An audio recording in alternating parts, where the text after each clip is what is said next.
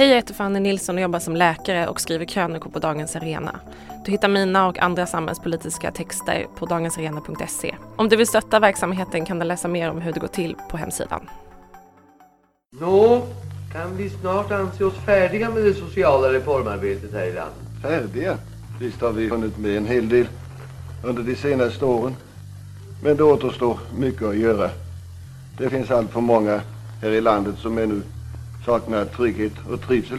Jag vill leva, jag vill dö i Norden. Hej, hej, hej! Då är ni varmt välkomna tillbaka till den svenska modellen. Detta lilla rum där Jonas Nordling och undertecknad Jörgen Wittfeldt diskuterar medier från olika perspektiv. Det är en podd som görs i samarbete mellan Dagens Arena där Jonas är chefredaktör och Kvartal där jag är chefredaktör. Vi har gjort lite till en grej att inte fråga varandra hur vi mår och annat löst snack, utan vi försöker gå pang på rödbetan så att säga. Innan vi gör det dock så ska jag säga att det här är det sista avsnittet för denna säsong. Men Jonas och jag har kommit överens om att vi fortsätter åtminstone en termin till. Det vill säga ni som gillar den svenska modellen kan se fram emot några ytterligare avsnitt under våren, vintern 2021. Men nog om detta. Hej Jonas! Hallå där!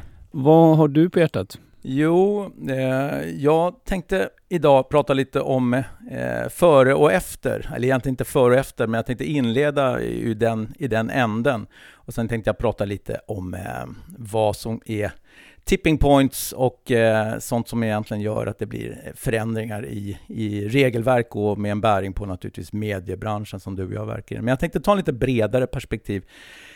För att det är ju lite så här, det finns ju stora drag där man kan verkligen säga en tid före och efter beslut. Det är ju såna här stora saker som när slaveriet avskaffas eller när allmän rösträtt införs. Då är det ju väldigt tydligt att se att det finns en tid före och efter den typen av politiska beslut. Sen finns det ju lite mer så här specifika, om vi ska bryta ner till i närtid här i Sverige var det så här, när man kreditregleringarna upphörde i Sverige, stor grej där man kan prata om före och efter. En superaktuell fråga nu, det är väl friskolan, före och efter tillåtelsen av friskolor i den enligt de modeller som vi känner idag. Det är ju en diskussion som det håller på att kantra över till en nytt ställningstagande från politiskt håll, vem vet. Det är inte det vi ska prata om i den här podden. Ett exempel på när det har funnits ett före och efter som folk nästan lite har glömt bort, det skrev jag om här om veckan faktiskt, jag kan inte låta bli att nämna det. Det här när man tog bort priskontrollerna på bostadsrätterna, det är ingen som ens minns att man reglerade priserna på bostadsrätterna. Det känns så självklart nu för tiden att det är en fri marknad. Men där finns det också verkligen ett före och efter. Vet när det var? Jag visste inte ens att det hade varit så, om jag ska vara helt ärlig. Nej, precis.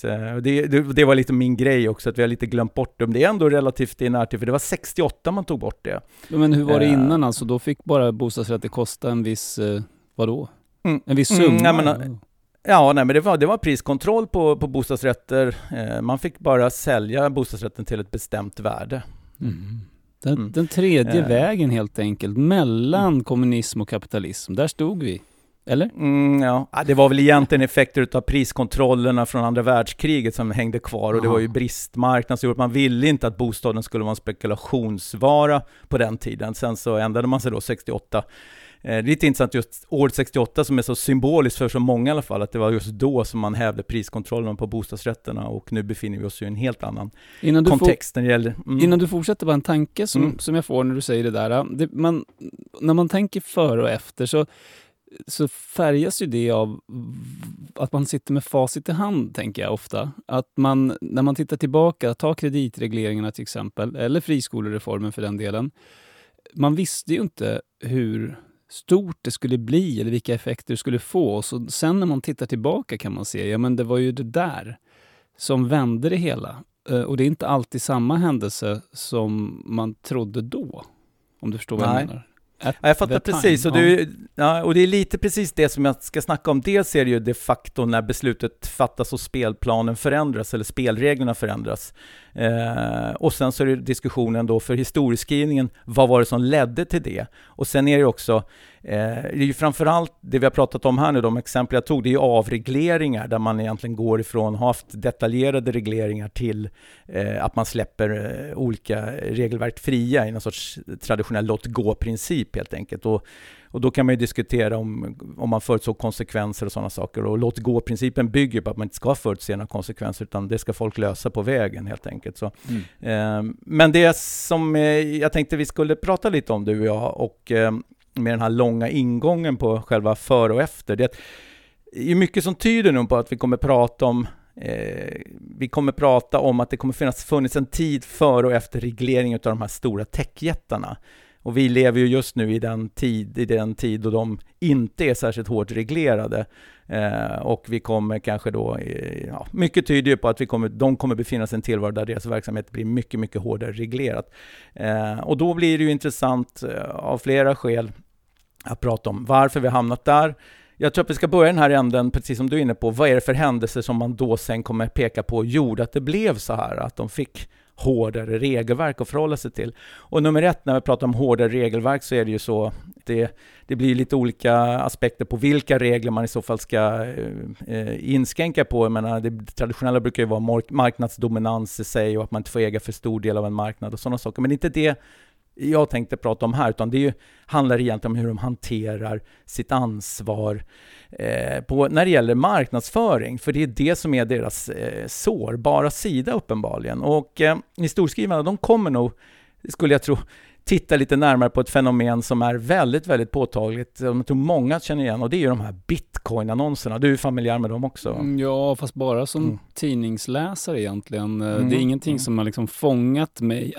Alltså när jag säger som tidningsläsare menar jag att jag har läst om det i tidningen. De här annonserna är ingenting som har fångat min uppmärksamhet någonsin. Nej. Jag undrar om det säger något om de här techjättarnas algoritmer, hur de tolkar dig kontra mig då. För jag får de här Bitcoin-annonserna hela tiden i mitt flöde, där jag liksom får en känd person som berättar om en fantastisk investering, och sen så ska man via en klick då hamna på det. Den där kända personen visas ju då aldrig egentligen ha varit inblandad i den här annonsen, utan man har egentligen bara snott det här ansiktet. Och det började väl med, om man ska göra någon liten kortare utvikning om, så Dagens Nyheter hade ju en väldigt intressant artikelserie jag tror det var i våras, när de visade upp svenskar som hade drabbats av de här då lockbetarna, gjort dåliga investeringar.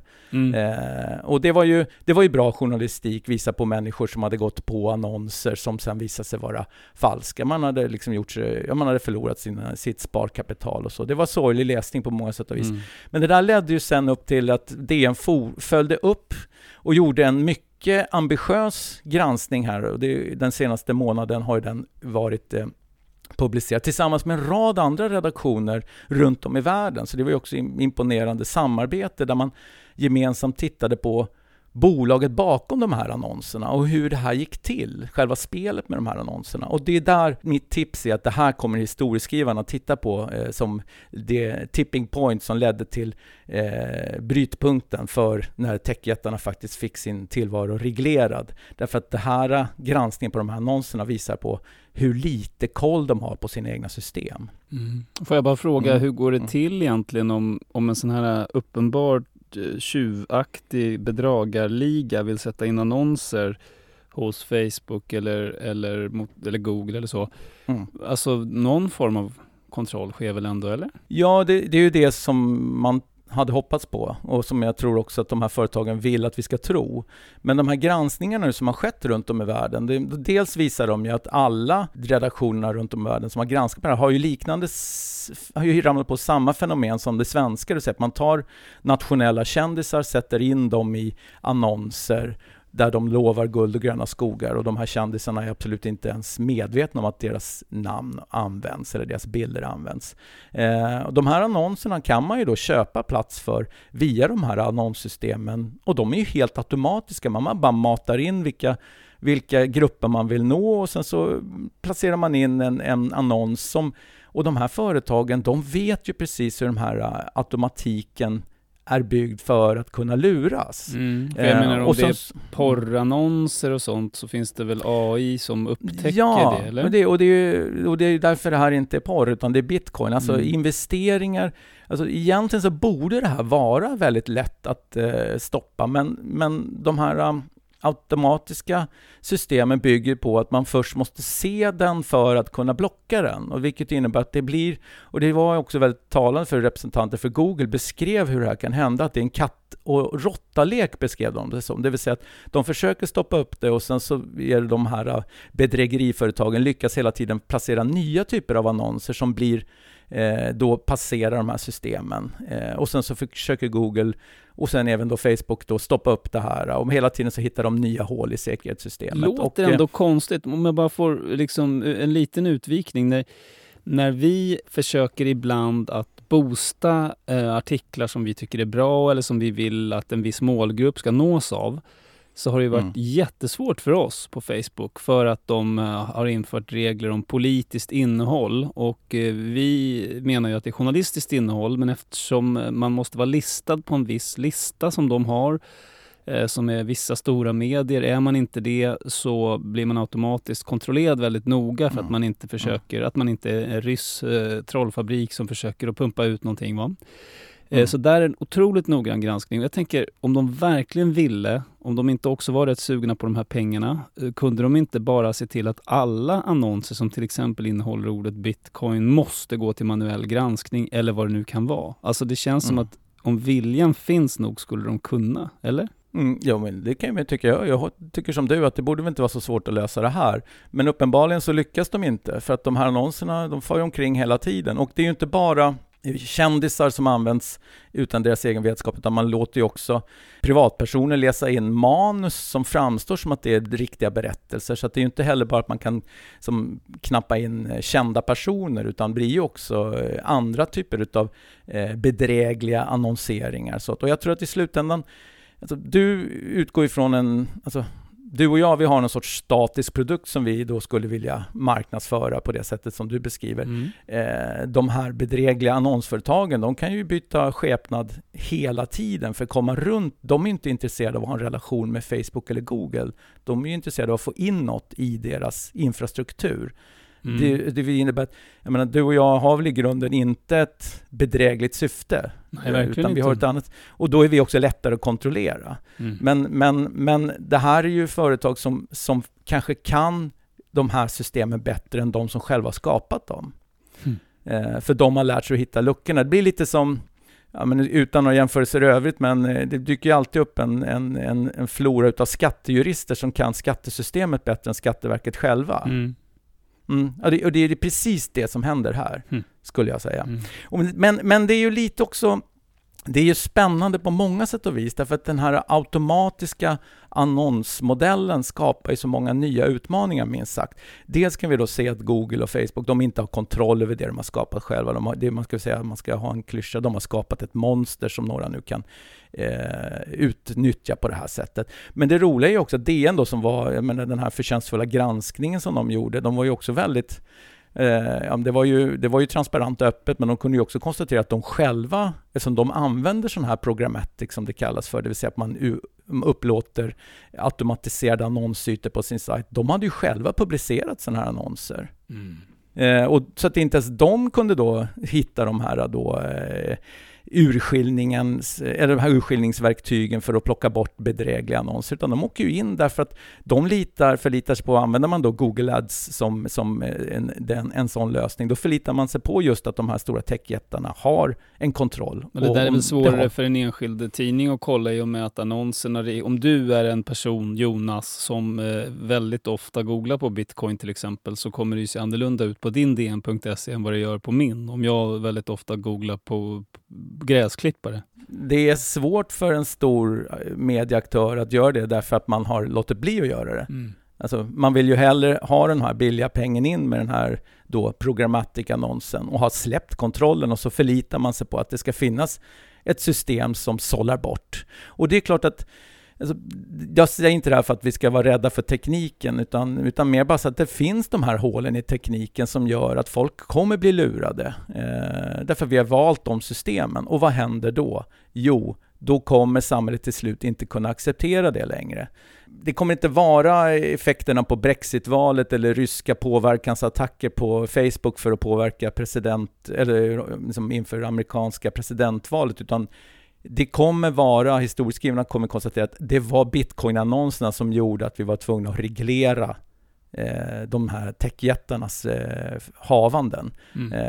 Ja. Och man kan se då som att runt om i världen poppar upp nu olika statliga institutioner som ska ge sig på det här. Och senast, och det är därför jag lyfter upp det här nu som någon sorts aktualitet mer än att Dagens Nyheter haft den här granskningen då, det är ju att nu här i veckan eller häromveckan så lanserades ju i England det här Digital Market Unit tror jag den heter. Det är någon sorts inspektion då som ska granska de här stora techjättarna, och det är bara ett sånt exempel. Det bubblar upp i Frankrike, Australien också. Så att det här är ett tecken i tiden, helt klart. Och det innebär ju också att nu kommer man från myndighetshåll att försöka ge sig på det här.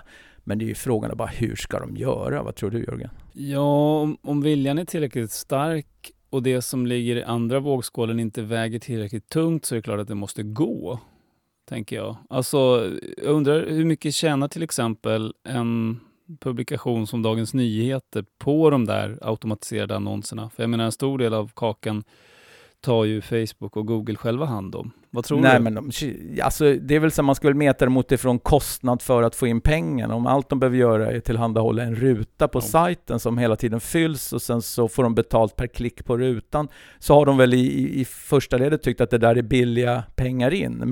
Men om det innebär att de får badwill för att det ramlar in en... Jag menar, de har ju också haft problem med att det kan dyka politiska budskap som också är förklädda så att de framstår som att de inte kommer från politiska partier. Sådana saker. Den typen av badwill-risker måste ju många gånger kanske väga mycket tyngre än de små korvören de får in via de här automatiserade annonserna. Så visst borde det här reglera sig själv. Men det jag ser framför mig, det är ju att en sån här typ av inspektion då, som man vill nu ha införa i England och som man är på gång i Frankrike också med det blir ju som någon sorts finansinspektionen, fast då handlar om hur sköter de här techjättarna sin marknadsföring, sin annonsaffär, för det är ju det de kommer ge sig. Kan jag tycka.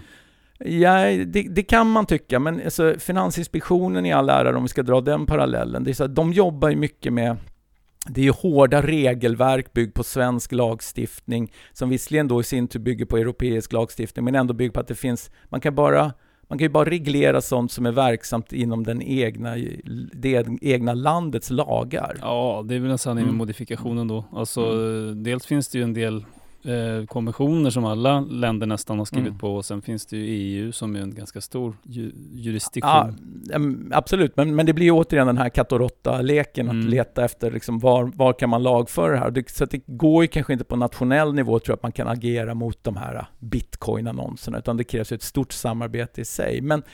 Men det jag tänker mig, att även om man lyckas nå någon typ av framgång i det här med jättestora regleringar, så det är ju lite intressant ur flera led. Men om man ska säga som att man reglerar någon sorts medieplattformars innehåll, så är ju det med ryggraden bör man säga att det låter inte bra. Nej. Eller ja, det beror på vilken del av ryggraden. Nej, men alltså, vi tycker det är dåligt när Kina bygger som murar mot att man kan inte nå utanför, liksom att man har sin egen lilla bubbla av sociala medier och sådana saker. Är risken här nu att man kommer gå så långt för att man ska kunna reglera innehållet på de här plattformarna, att man börjar gå åt samma håll, att man får bara verka i England om man har servern i England, förstår du? Går det åt det hållet så. Det är ju ändå lite skillnad på yttrandefrihetsaspekterna av det här och de rent kommersiella, kan jag fortfarande tänka. Att om det är det här man vill träffa, det vill säga att internet och mer specifikt till exempel Facebook och Google blir arenor för lurendrejare, då måste man kunna göra någonting åt det. Ja, men, och det är ju helt rätt tänkt utifrån att man ska skilja på redaktionellt innehåll och marknadsföring. Och det har vi ju olika lagstiftningar i Sverige som också gör. Så där, det är ju rätt enkelt om man bara gör en sån, ska man säga, digital urskillnad. Men problemet är väl att det finns en risk för att de här bitcoinarna ger sig in i det som kan se ut som journalistik då. Ja, eller i det här fallet vanlig person som skriver en Facebook-post. Dela gärna, eller? Ja, nej, men alltså det känns ju som att om man täcker igen de här hålen inom marknadsföringslagstiftning, om man ger de här inspektionerna rätten att agera hårt kring hur techjättarnas annonser ser ut, att de här bedrägarna kommer röra sig mot ett härad som är mer då oskyddat. Så det är en utmaning i sig. Och jag säger inte att det går att hindra, utan det är väl bara så kommer det väl troligtvis att bli. Men det får man väl hantera i den stund ett sånt problem uppstår. Jag ser bara att det här är konsekvenser som man bör kunna förutse innan och ha någon sorts... Ska man införa det här i Sverige? Vi är ju långt ifrån det i Sverige. Det är ju man ska säga... Det är lite intressant att se hur det här är en väldigt närvarande diskussion i många delar utav världen. Men här för vi den knappt alls. Trots att vi har... det är ju bara att titta också i Dagens Nyheters reportage, de här kändisarna som har använts för de här. Hur de uppgivit sig att polisen verkar inte ens bry sig om att mitt namn dras i smutsen så här. Och att folk blir lurade och de tror att det är jag som liksom står bakom det här. Det finns inga verktyg i Sverige för att komma till rätta med det här. Nej, men Facebook grundades 2004 och Twitter 2006, eller hur? Det har bara gått 15 år ungefär. Samtidigt så har de här jättarna enorm makt. Alltså det går nästan inte att överskatta vilket inflytande de har. Ett mycket större inflytande än vad de själva någonsin hade kunnat föreställa sig, vågar jag säga. Så att i det perspektivet har det inte gått så lång tid ändå. Nej, men de är ju också så att anledningen till att det är ju inte deras unga ålder som skapar de här problemen, utan att de rör sig över, de är ju inte med i nationell lagstiftning, de står ju över den på något sätt. De rör sig liksom flytande, det är svårt, en svensk polis som ska utreda en sån här bedrägeriannons, var börjar man någonstans? Det framgick ju i Dagens Nyheters utmärkta rapportering. Möjligen så har du fel i att inte också det första var en slags samarbete med andra länder. Jag vill minnas att det var det. För att det var det. Det ska jag låta vara osagt. Du har bättre koll på det än jag. För man gjorde ett stort tillslag, minns jag, mot någon fabrik i Ukraina där man satt och lurade pensionärer med olika manus beroende på om det var en svensk eller en brittisk pensionär. En svensk pensionär de var ofta ensamma och sällskapssjuka, stod det i manuset. Det är helt rätt att det var även det ett internationellt samarbete. Så, men icke desto mindre, så för att knyta ihop säcken då, så tror jag att när man skriver historien om tiden före vi började reglera techjättarna så kommer bitcoin-historierna, de kommer tjäna som narrativet när man ska beskriva hur man kom till den här tipping pointen. Men sen är det frågan om vad som händer efter. Och jag är lite kluven här, för att jag kan tycka att det är självklart att det blir så här. Och om det nu gnälls ifrån Google och de andra jättarna över hur nationalstaternas inspektioner av olika slag kommer försöka begränsa deras utrymme, så är det väl tyvärr så att men de har ju satt sig i den här sitsen helt och hållet själva. Och de har inte visat att de är förmögna att hålla rent. Och det är ju återigen, om man inte kan sanera sin egen verksamhet, då hamnar man ju i det här klistret som de faktiskt kommer hamna i. Man kan ju jämföra med Kina och deras, vad det nu heter, WeChat eller vad det heter. Det går ju att reglera för en väldigt repressiv stat. Och det är väl inte riktigt där vi vill hamna. Nej, men det är väl det som är risken då, tänker jag, som du ser, eller? Ja. Att det blir för mycket av det goda. Det finns väl grader i helvetet, men på något sätt så är det väl så att statlig intervention i medieplattformar rent generellt måste vara alltid av ondo, men ibland kan det vara nödvändigt. Och tyvärr är det väl så att allting visar på att i det här fallet, när det gäller det kommersiella så är det väl så att de har inte klart att kunna hantera det, och då blir det tvunget att vi måste göra någonting.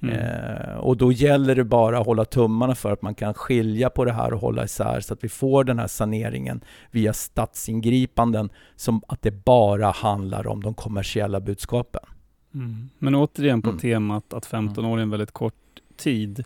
Det här brukar ju, alltså internets genombrott, det var ju för sig längre tillbaka än bara 15 år. Men det brukar jämföras med boktryckarkonsten. Alltså att det var en så stor revolution. Och det är klart att när det blev möjligt att trycka böcker och masssprida dem, så var det väl många sådana här svåra avvägningar som stater och kungar och sådär var tvungna att göra mellan yttrandefrihet och risk för uppvigling eller vad det nu kan ha varit.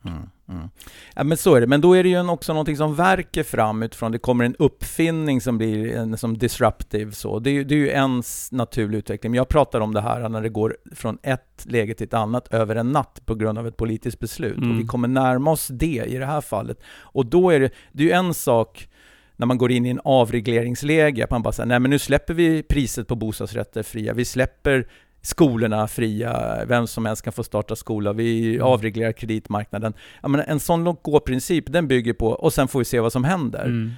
Men nu ska vi gå in i så fall och reglera det här med ett väldigt hårt regelverk.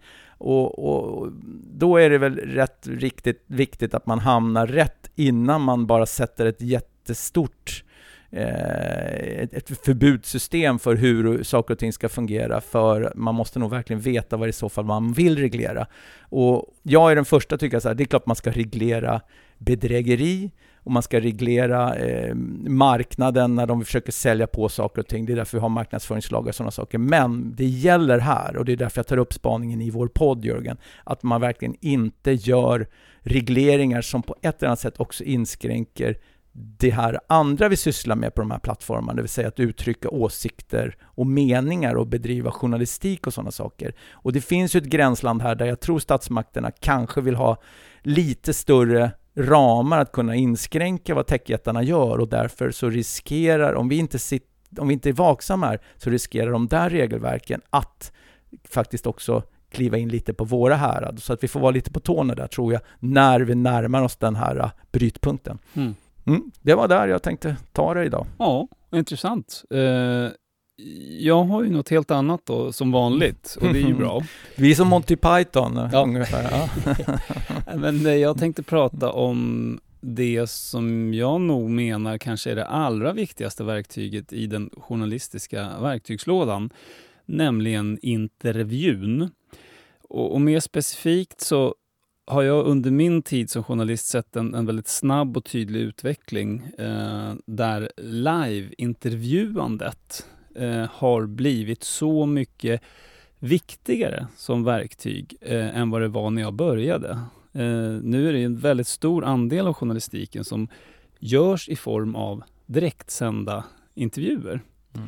Och mot den bakgrunden kan jag tycka att det är lite konstigt att det inte läggs lite mer krut på att lära ut och lära sig de mest grundläggande saker kring live-intervjuande och intervjuande överhuvudtaget. Jag tror inte jag är ensam om att sitta i tv-soffan eller radiofåtöljen och fråga mig, men varför ställer hon inte den frågan? Den uppenbara frågan här. Eller hörde han inte vad intervjupersonen sa? Lyssnar han inte?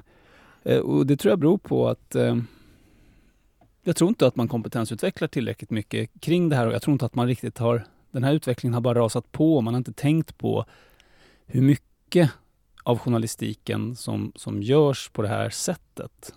Sen tror jag man lägger för mycket krut på annat då, inte minst i tv, alltså som kläder och smink och ljussättning och sånt, istället för att låta intervjuerna få tid och rum att lära sig lite mer och iaktta några enkla regler.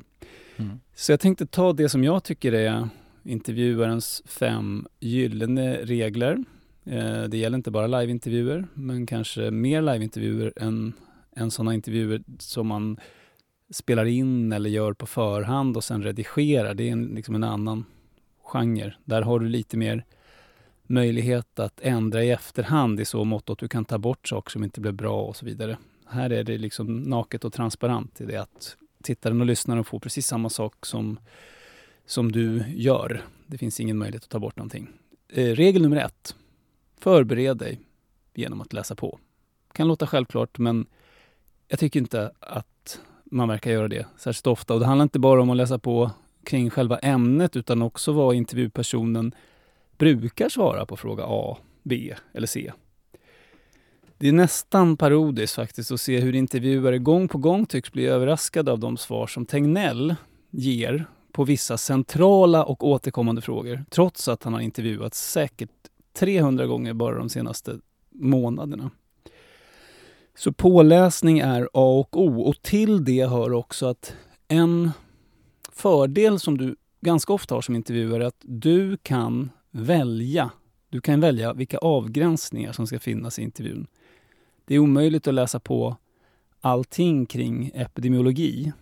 Men om du väljer ut ett väldigt litet utsnitt som förhoppningsvis belyser det stora genom det lilla, så hinner du läsa på ganska mycket om just de specifika frågorna.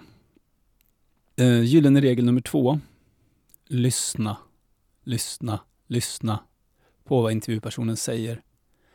Det är väldigt, väldigt vanligt att jag får intrycket av att intervjuaren kanske lyssnar men ändå inte hör vad den intervjuade säger. Bland annat är det väldigt utbrett att, det är ju nästan legio faktiskt, att du ställer en fråga som intervjuare. Du får ett svar som redan när det börjar hör man att det här är inte något försök att svara på den frågan som ställdes. Och accepterar man det som intervjuare, om man tycker att det är någon slags spel man håller på med, att det inte är ett samtal mellan två människor som respekterar varandra, då ska du ju inte acceptera det, tycker jag. För att du skickar också signalen till den som tittar och lyssnar att jag hör inte vad han säger. Jag bara ser en mun som går och funderar på vad som är nästa fråga. Så lyssnandet är oerhört centralt. Och ett annat problem med det där är ju att har man gjort ett jättesmart manus så kan man vara väldigt fast i det. Men det som intervjupersonen säger kanske helt kullkastar det där manuset du har gjort. Det är ungefär som att orientera med en karta som du har ritat själv och sen upptäcker du att terrängen ser helt annorlunda ut, men du struntar i det. Du går på efter den där kartan som du har ritat och rätt vad det är så kliver du över ett stup som inte var på kartan och ramlar och slår dig. Regel nummer 3. Var nyfiken. Alltså det är också en sån här brist som jag tycker jag ofta ser, att de som intervjuar verkar inte vara så genuint nyfikna på ämnet eller på personen. Och är det så kanske man inte ens ska göra intervjun. Men om man ändå måste göra intervjun, vilket ibland gäller, så gäller det ju då att, som det kallas, tända på grejen. Alltså om du inte får den du älskar så får du älska den du får. Det vill säga i det här överförda exemplet, du måste liksom hitta din ingång i det här ämnet så att du blir nyfiken. Annars kommer det inte att bli bra. Och att vara nyfiken, det är ett helt förhållningssätt till själva rollen som intervjuare. Det märks om du inte är nyfiken. Och är inte du nyfiken så kommer du inte göra mig nyfiken heller. Gyllene regel nummer 4. Du har inte huvudrollen. Du är snudd på oväsentlig. Det är intervjupersonen och ämnet som alltid står i fokus och ska stå i fokus. Typexempel på missuppfattningar när man tror att man själv är viktig i sin egen person när man intervjuar, det är att man levererar en massa tuffa frågor, eller rättare sagt frågor som framställs i tuff ton för att man ska framstå som ett skjutjärn, men dåliga och oprecisa frågor blir inte bättre för att man låter arg när man ställer dem. Överhuvudtaget den här tanken att man själv har någon slags roll att spela här, eller att det är viktigt att man blir omtyckt, den är också en stor missuppfattning. Några av de intervjuer jag är mest nöjd med, det är när intervjupersonerna blir arga eller åtminstone irriterade. Det är skavigt. Och kanske också lyssnarna, i mitt fall lyssnarna då, också blir irriterade. Tycker att jag är dum eller irriterande. Då har jag ju skapat en slags friktion och en känsla hos lyssnaren. Och jag har ju skakat om intervjupersonen lite och förmodligen får den att bli lite närmare sitt autentiska jag. 5:e och sista regeln, inte oviktig. gör klart för dig vad det är för intervju som du gör. För att intervjuer är ett väldigt vitt begrepp. En del intervjuer handlar om att konfrontera kanske en makthavare genom att grilla den personen utifrån vissa frågor.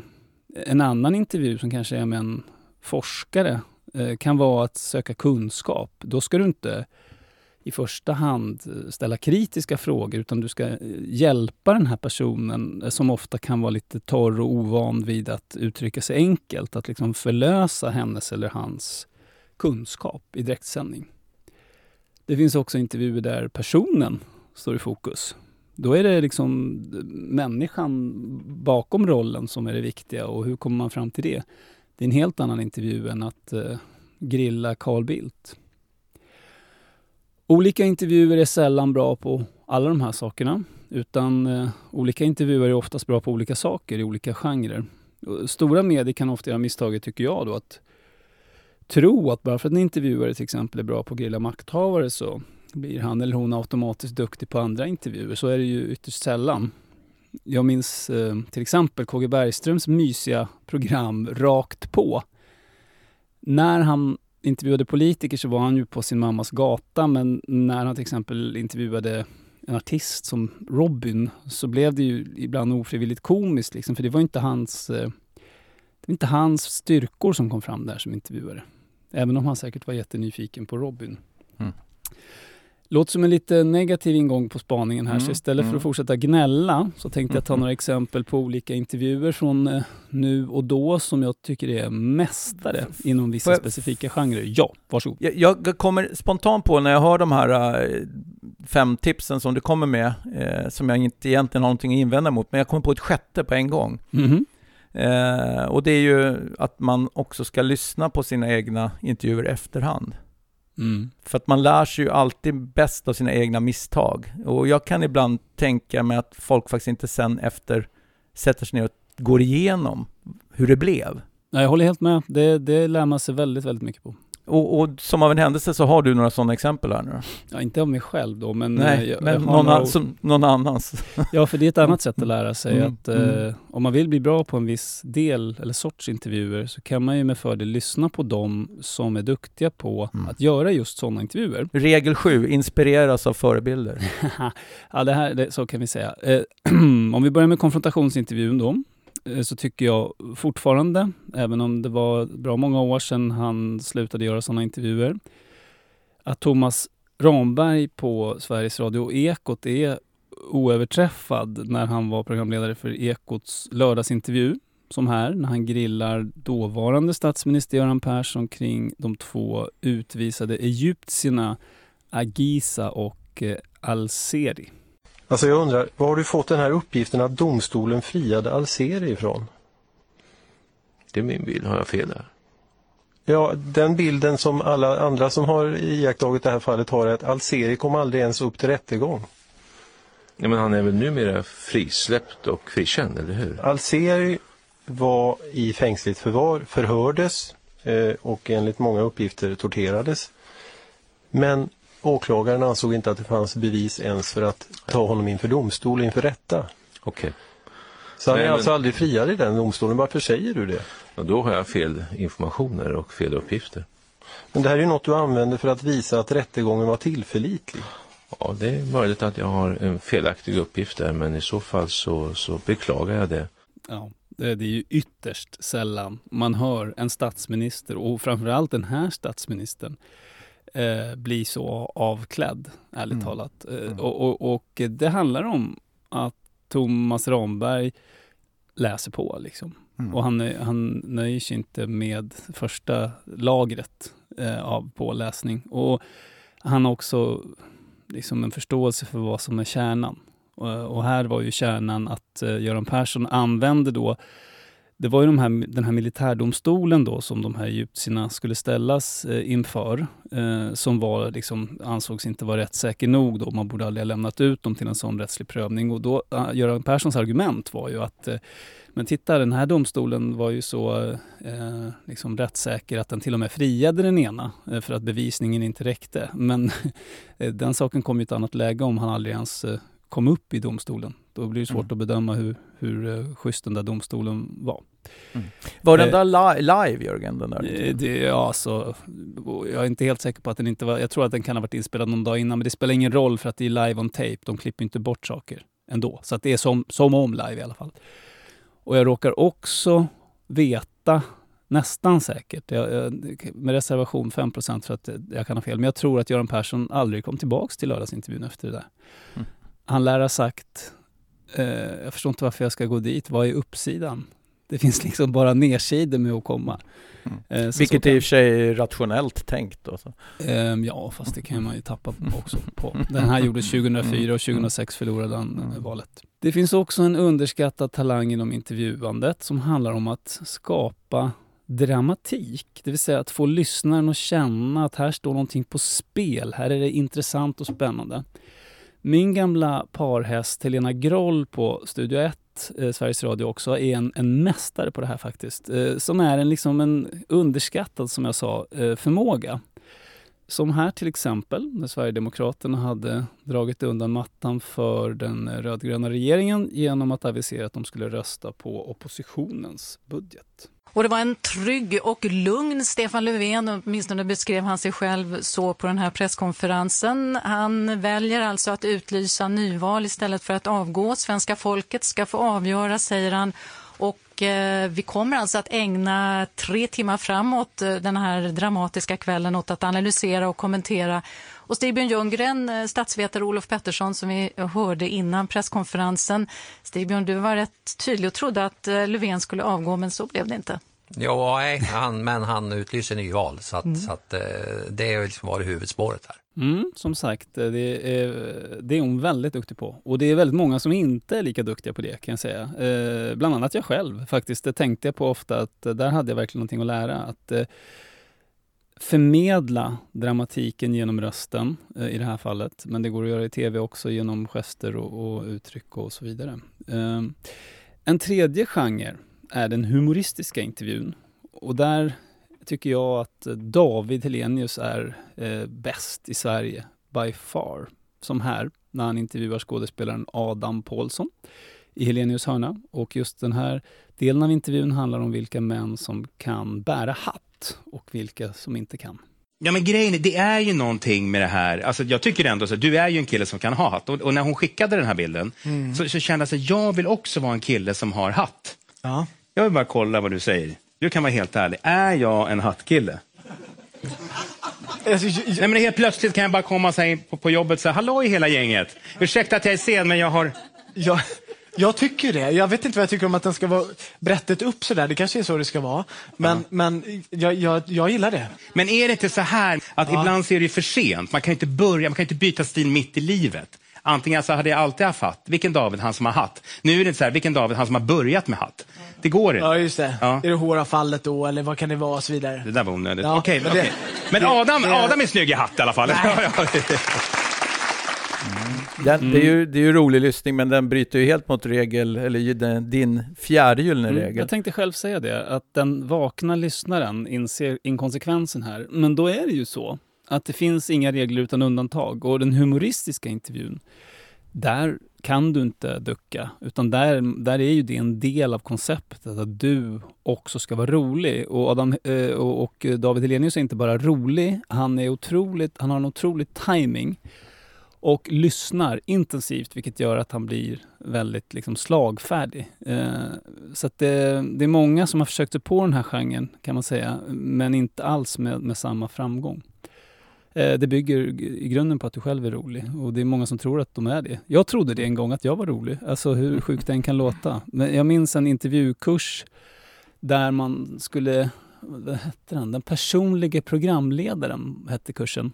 Och då skulle man liksom ta fram nya dimensioner av sitt intervjuande. Och då fick man skriva på en lapp vad man ville jobba med. Och så var det en sån här teaterregissör som var där. Och jag minns att jag skrev, jag vill få fram mer av min humor. Det är inte så att jag inte har någon humor. Men i den här rollen så insåg jag att nej, det är inte det instrument jag ska spela på. Och det insåg jag ju med den kursen. För då fick, då var det bara han, regissören, alltså kursledaren och jag som visste vilken liksom del jag ville utveckla. Och sen satt man in för resten av gruppen som var väl 10, 12, 14 andra programledare. Och så spelade han upp liksom ett fiktivt scenario där han skulle vara figurant och jag skulle vara intervjuare. Och så satte han upp den här lappen under intervjun då, som bara jag såg, där det stod nu utvecklar det humoristiska. Och där insåg jag någonstans att man kan ha humor med vänner och så, och man kan få folk att skratta i det lilla, men nej, det är svårt. Och därför är jag väldigt imponerad av David Hellenius, för att det framstår som väldigt enkelt, men det är det inte. Sist och slutligen, en av de viktigare talangerna av sin intervjuare tycker jag har varit inne lite på det, att vara intresserad på riktigt, vilket ofta leder till att intervjupersonerna öppnar sig och berättar saker om sina liv som de kanske knappt säger till sina närmaste vänner ens.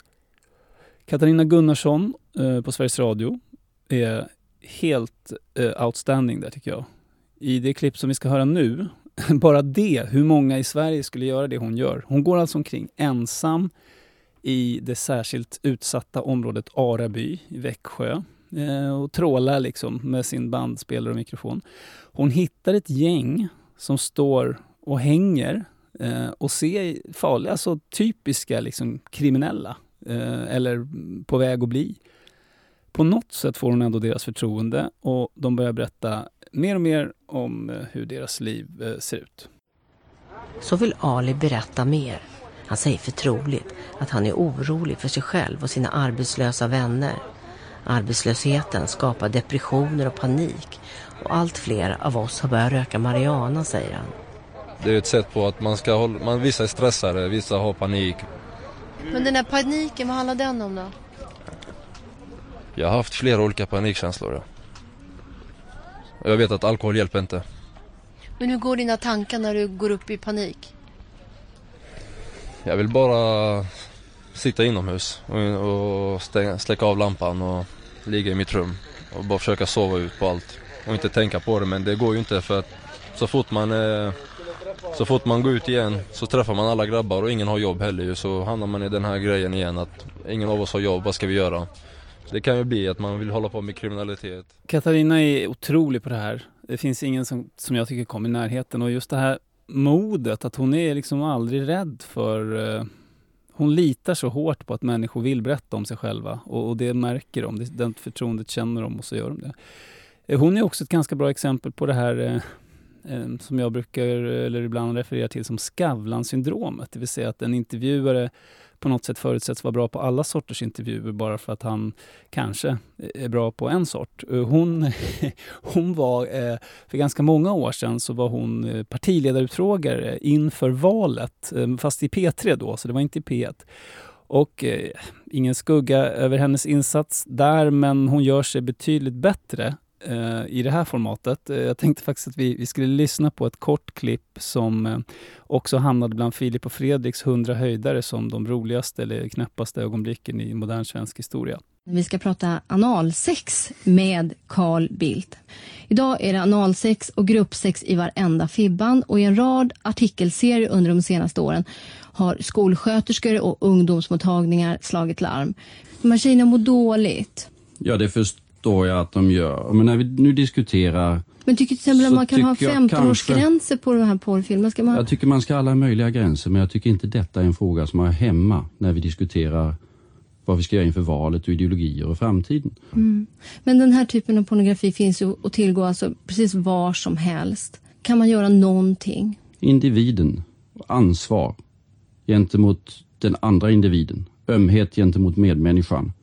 Det är det viktiga, och kanske inte göra så stort väsen av att jag tyckte nog inledningsvis att du nästan gjorde reklam för någonting här. Jag kan säga det till lyssnarna, för de hörde det inte medan låten spelade. Jag reagerade mycket hårt men jag när du började tala om avarter av sexualitet i radioprogram som riktar sig mot många unga människor. Jag tycker det är omdömeslöst. Jag säger det direkt till dig nu.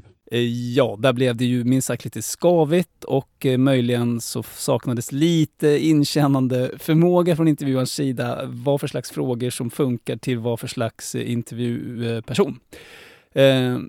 Vart vill jag då komma med allt detta? Sammanfattningsvis då, ge de intervjuare som möter till exempel makthavare rätt förutsättningar för att inte bli överkörda gång på gång.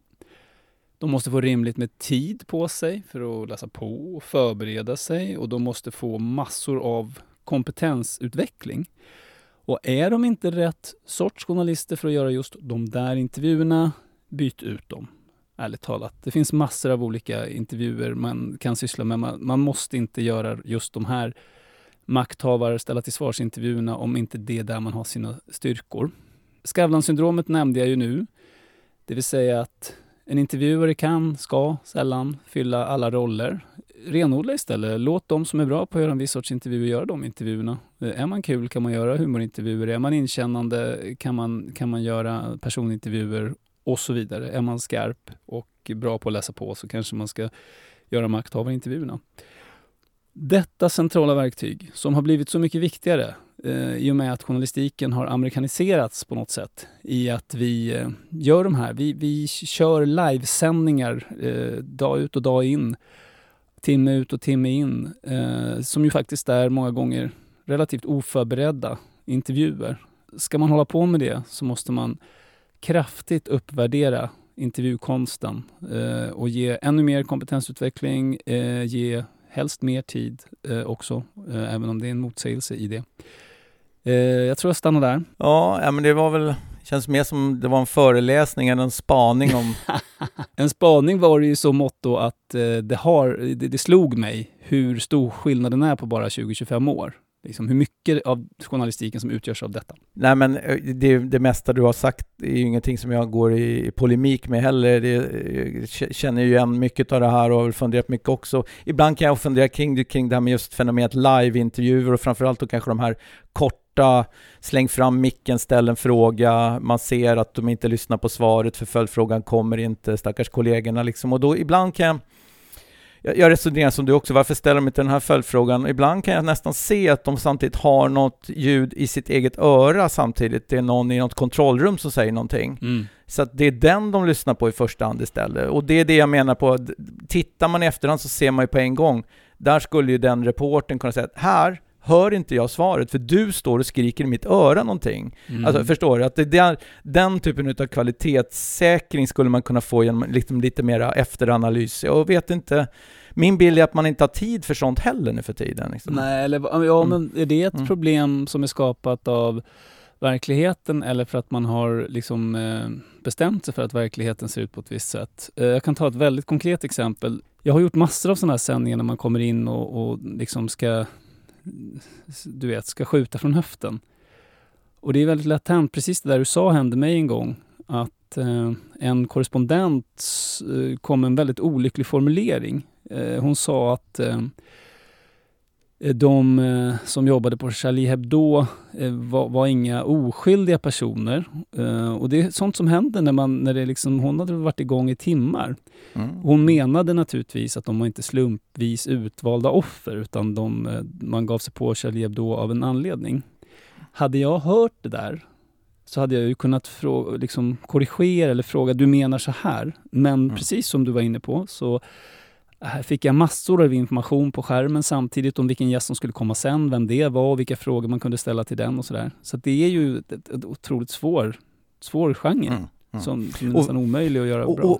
Och vissa saker kommer man ju inte kunna komma åt därför att det kräver en viss simultanförmåga när du är i sändning live. Men just där att ha en reporter som står och gör en liveintervju och samtidigt ha någon som står och säger något i örat under svaret. Det är ju en sån sak som man faktiskt kan med enkla medel. När svaret kommer måste reportern få lyssna på svaret. Ja, fast när ska du då kommunicera med programledaren? Du kan ju inte gärna göra det samtidigt som programledaren ställer en egen fråga. Nej, jag pratar mer... Nej, precis. Från kontrollrummet, från producenthåll, någon som kommunicerar med reporten som ska höra på svaret. Det är det jag är ute efter. Ja, men det är sak samma. För mig, programledare eller reporter. Det är det kan jag säga av egen erfarenhet att den enda gången du kan prata med programledare eller reporter är ju när svaret kommer. Ja, och då får man ju reflektera över, är det bra eller dåligt för tittaren? Verkligen, och det finns olika sorters producenter där. En del älskar att tuta i örat hela tiden utan att tänka ett dugg på vad det får för konsekvenser. Andra ligger väldigt lågt med det. Men jag hade en reflektion kring en av dina sista grejer här, kring det här med intresset och med Katarinas besök där i Småland. Det där är ju jättebra tips och väldigt också gångbart för den som sysslar med mellanmänskliga frågor och reportage av den arten som hon är mästare på. Men ibland kan man ju, så det kan ju också av egen erfarenhet ramla in i den här fällan att man är för intresserad av ämnet. Alltså det är ju så här, att visa jättestort intresse för människor och prata om just det här relationer, upplevelser, erfarenheter som folk kan känna igen sig i. Men man kan ju vara uppslukad av ämnet. Och det är ju å andra sidan en fälla att gå i. Att man är kan du vara lite mer konkret här så jag förstår hur du menar? Jag tror att alla som rör sig i härader av ja, men jag har pratat om det förut, mina bevakningsområden genom åren har ju varit bostadsfrågor och arbetsrätt. Alltså, går du in för intresserat i dem och verkligen är inne i dem och liksom, jag tror att du kan förmedla att du har ett engagemang och verkligen bryr dig och är intresserad och förstår frågan, så är det också så att risken är ju väldigt stor att du tappar 99% utav publiken. För att du blir för detaljerad, eller? Du blir frimärkssamlare helt enkelt. Du börjar prata om tanningar och, men förstår du? Att det blir för nördigt. Den risken kan ju finnas. Och den balansen är ju viktig att komma ihåg, att intresse är inte alltid per definition bra. Utan någonstans måste du förstå var intresse är viktigt och vad det är utestängande. Ja, fast jag tänker att en förutsättning för att kunna ställa de riktigt enkla frågorna, att liksom renodla just det som är kärnan, det är ju att kunna frågan. Så att det finns ingen motsättning där, tycker jag. Däremot, om du tappar förmågan att ha ett av dina 2 öron ute hos lyssnaren och tänka, hur landar det här där? Då är du illa ute, så att säga. Och den fällan har väl till och med Thomas Ramberg gått i ibland, att han blir för nördig i det politiska, att det blir för en liten elit bara som förstår. I vissa enstaka fall kan det vara så. Jag vet inte, den dag man är nöjd med en intervju, dit kommer man ju aldrig. Det finns ju alltid någonting som man kan tänka att det där kunde jag gjort bättre. Du menar 100% nöjd? För nöjd måste jag ju medge att det ibland är. Good enough. Men inte 100% nöjd. Nej, men man kan känna att men det var habilt och gjorde det bra och så, men likaväl så jag kan känna den dag man tycker att nu var det fulländat, då får man väl lägga hatten på hyllan, va, liksom. Så att, ja. Jo. Därmed, Jonas, så är vår tid ute med råge, skulle man kunna säga. Å andra sidan har vi en öppen sluttid och idag så hade vi lite feeling och det är också säsongsavslutning. Eller är det? Nej. Det kan komma en bonus, hörni. Vi ska nämligen komma till Institutionen för journalistik, medier och kommunikation, det som förr hette Journalisthögskolan, och prata med studenterna där. Vi ska till och med göra ett avsnitt, tanken. Vi ska ju inte vara där fysiskt, utan vi ska ju vara på någon av de olika apparna för digital kommunikation. Men likväl, det här kommer vi spela in och lägga ut som någon slags bonusmaterial någon gång innan tomten kommer, helt enkelt. Men officiellt är det här sista avsnittet för den här säsongen, så att jag som heter Jörgen Wittfeldt och du som heter Jonas Nordling, chefredaktör på Dagens Arena. Jag är chefredaktör på Kvartal. Vi tackar för den här säsongen då, och vi utlovar ju att vi återkommer nästa år. Så att ha en god jul, ett gott nytt år, så hörs vi på andra sidan nyårsafton helt enkelt. Hej då! Jag vill leva, jag vill